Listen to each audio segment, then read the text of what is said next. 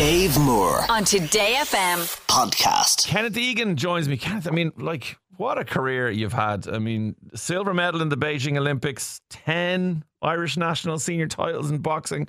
You had some career, and you're putting, I suppose, the kind of the experience you've had of that career. You're putting it out for everybody in a show that's on RTE tonight, and it's an amazing show called Secrets from the Sidelines. So tell everyone what the show is about. The show is about talking about the unsung heroes in Irish sport from all over the country in all different disciplines, you know, from Gaelic to hurling to basketball to boxing. And my piece would be just talking about, I suppose, the importance of trying to instill some kind of a belief and a structure for young kids from the ages of 10 to 16, 17. Yeah. And the importance of sport and the importance of mixing in the right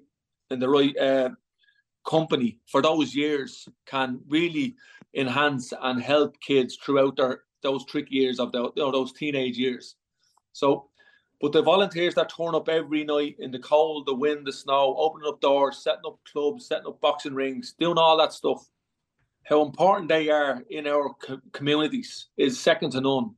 And they need recognition, you know, and it's so important that people understand that it's not about the high performance coaches. It's about these guys that are going in there voluntarily, working around the clock to try and get the best out of these kids, looking after them for the 2 hours every evening, guiding them, educating them, and then, you know, sending them back home with a better headspace.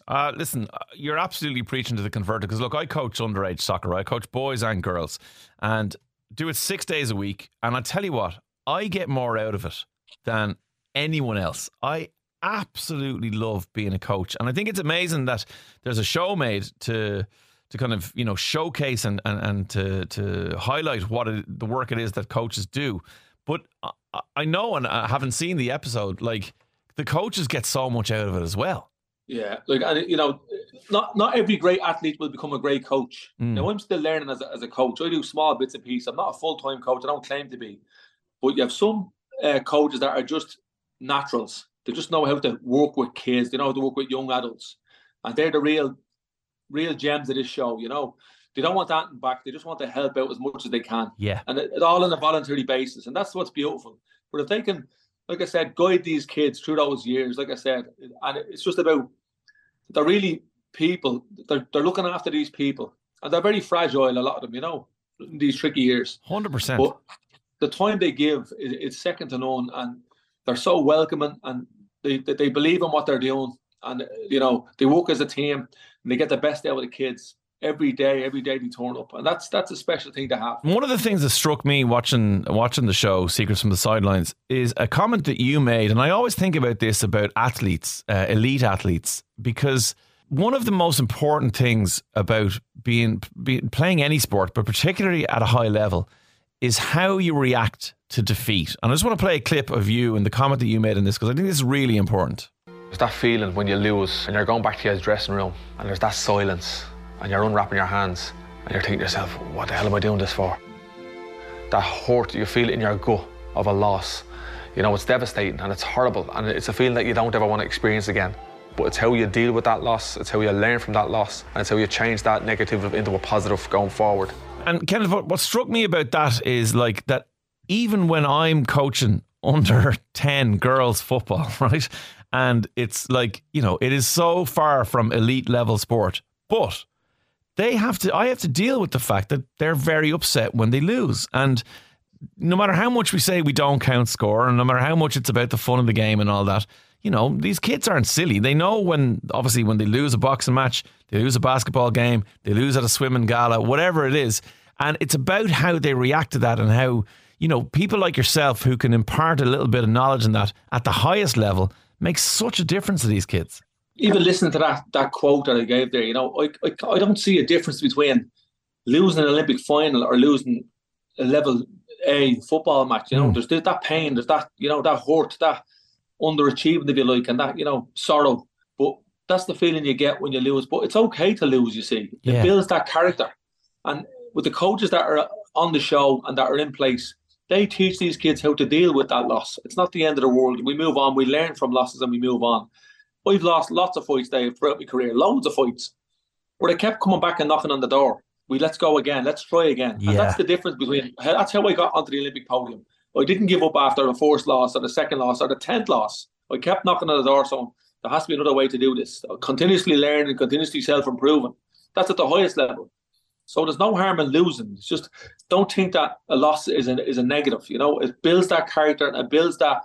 It makes you want more. It drives you on that bit more. There you go. And that's the thing, I suppose. There's so many lessons that can be learned from sport at any level that can be brought into. I mean, like, for example, I coach girls because like you, we spoke about it. I have twin daughters and they didn't have a football team, and all of a sudden I made them a football team, and now there's 30 odd girls playing football every week and whatever. And keeping girls in team sports as they go through their teenage years is such a challenge. But if you can do it in any sport, team sport or otherwise, but if you can keep them going, they benefit so much. Lads benefit so much, as you said. The people who are vulnerable and the people who could get caught up in the wrong crowds can get such a bonus out of being part of some kind of sporting activity, and it matters. And it's the people who do it, people who coach it. I was talking to my Kate there recently. She does a bit of gymnastics. Now she's in a club now, Luke and Harriers club, for running. Yeah, and she mentions the Olympics every now and again. I want to be an Olympic gymnast. I want to be an Olympic runner.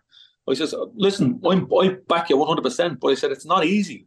You have to train. You're going to have to train when you get older. You're going to have to train nearly every day. Yeah. You have to put the work in. Nothing comes easy in this life, no matter what it is. You have to put the work in to reap the rewards. It doesn't just happen overnight. There's a journey there. There's a roadmap that you have to kind of walk along, and there will be losses and there will be defeats, and you will be sick of the sport and you'll curse it and you'll want to walk away from it. But what do you do with that? Do you step back into it, into the zone and go again? That's the difference, It really is. Not, Kenneth, honestly, like, the show is brilliant. I can't wait for everybody to see it. Before we let you go, will you do the quick fire round with me here? I'm just going to throw some questions at you. Just answer these ones for me. What would Kenneth Egan like to be definitively known as the best in the world at? The best joke teller ever. Have you got one off the top of your head there for me? We can challenge and see if you're any good. These two guys walk into a bar. One says to the other, I want the Guinness donkey. I'm going to the toilet. The barman says, why does he keep calling you a donkey? He always calls me that. I tell you, you're up there. I'll give you that one. Who's the most famous person in your phone? Oh, who would that be now? It's a good one. Andy Lee. Oh, that's pretty famous. That's pretty world famous. Champion, world middleweight champion, yeah. Yeah, unbelievable. Think back to when you were in maybe first or second class in school. What school were you in, actually? What national school? I was in St. Joseph's. St. Joseph's, right. So go back there school, in your head and tell me, when you opened up the lunchbox for Sus Bjorg, little break, what was in Kenneth Egan's lunchbox? Ham sandwich. That was it, just ham sandwich. Things were tight back then. Yeah. I hear you. Who would you like beside you in a zombie apocalypse? That's a good one. I mean, Brad Pitt. Wow. Why Brad? I mean, apart from just the fact that he's cool and handsome, but why Brad? He's cool, he's handsome, and he was in Zombieland, wasn't he? Yeah, or World War Z. That's what he was in. World War Z, sorry. Yeah, that's a great movie. Yeah. I love that movie. It is. That's a cracker. It's a cracker. That's a good shout. And the final question is, because I ask everyone this, because I don't. Do you, Kenneth Egan, wash your legs in the shower? I do, yeah. Is it from years of like sweating so much in a boxing ring training that you had to wash them? Twice a day, every day when we were competing. Right. Now I only shower once a week. So you have to give it a scrub. I tell you, you're on the way to being the joke master. There's no doubt about that. Kenneth, it's an absolute pleasure to talk to you. Thank you so much. And I really hope people tune in to Secrets from the Sidelines tonight at 9:35 on RTE. Kenneth, thank you so much for chatting. Thanks a million, Dave. Good stuff. All the best. See you later. Bye-bye. Cheers, pal. Bye-bye. Dave Moore on Today FM podcast.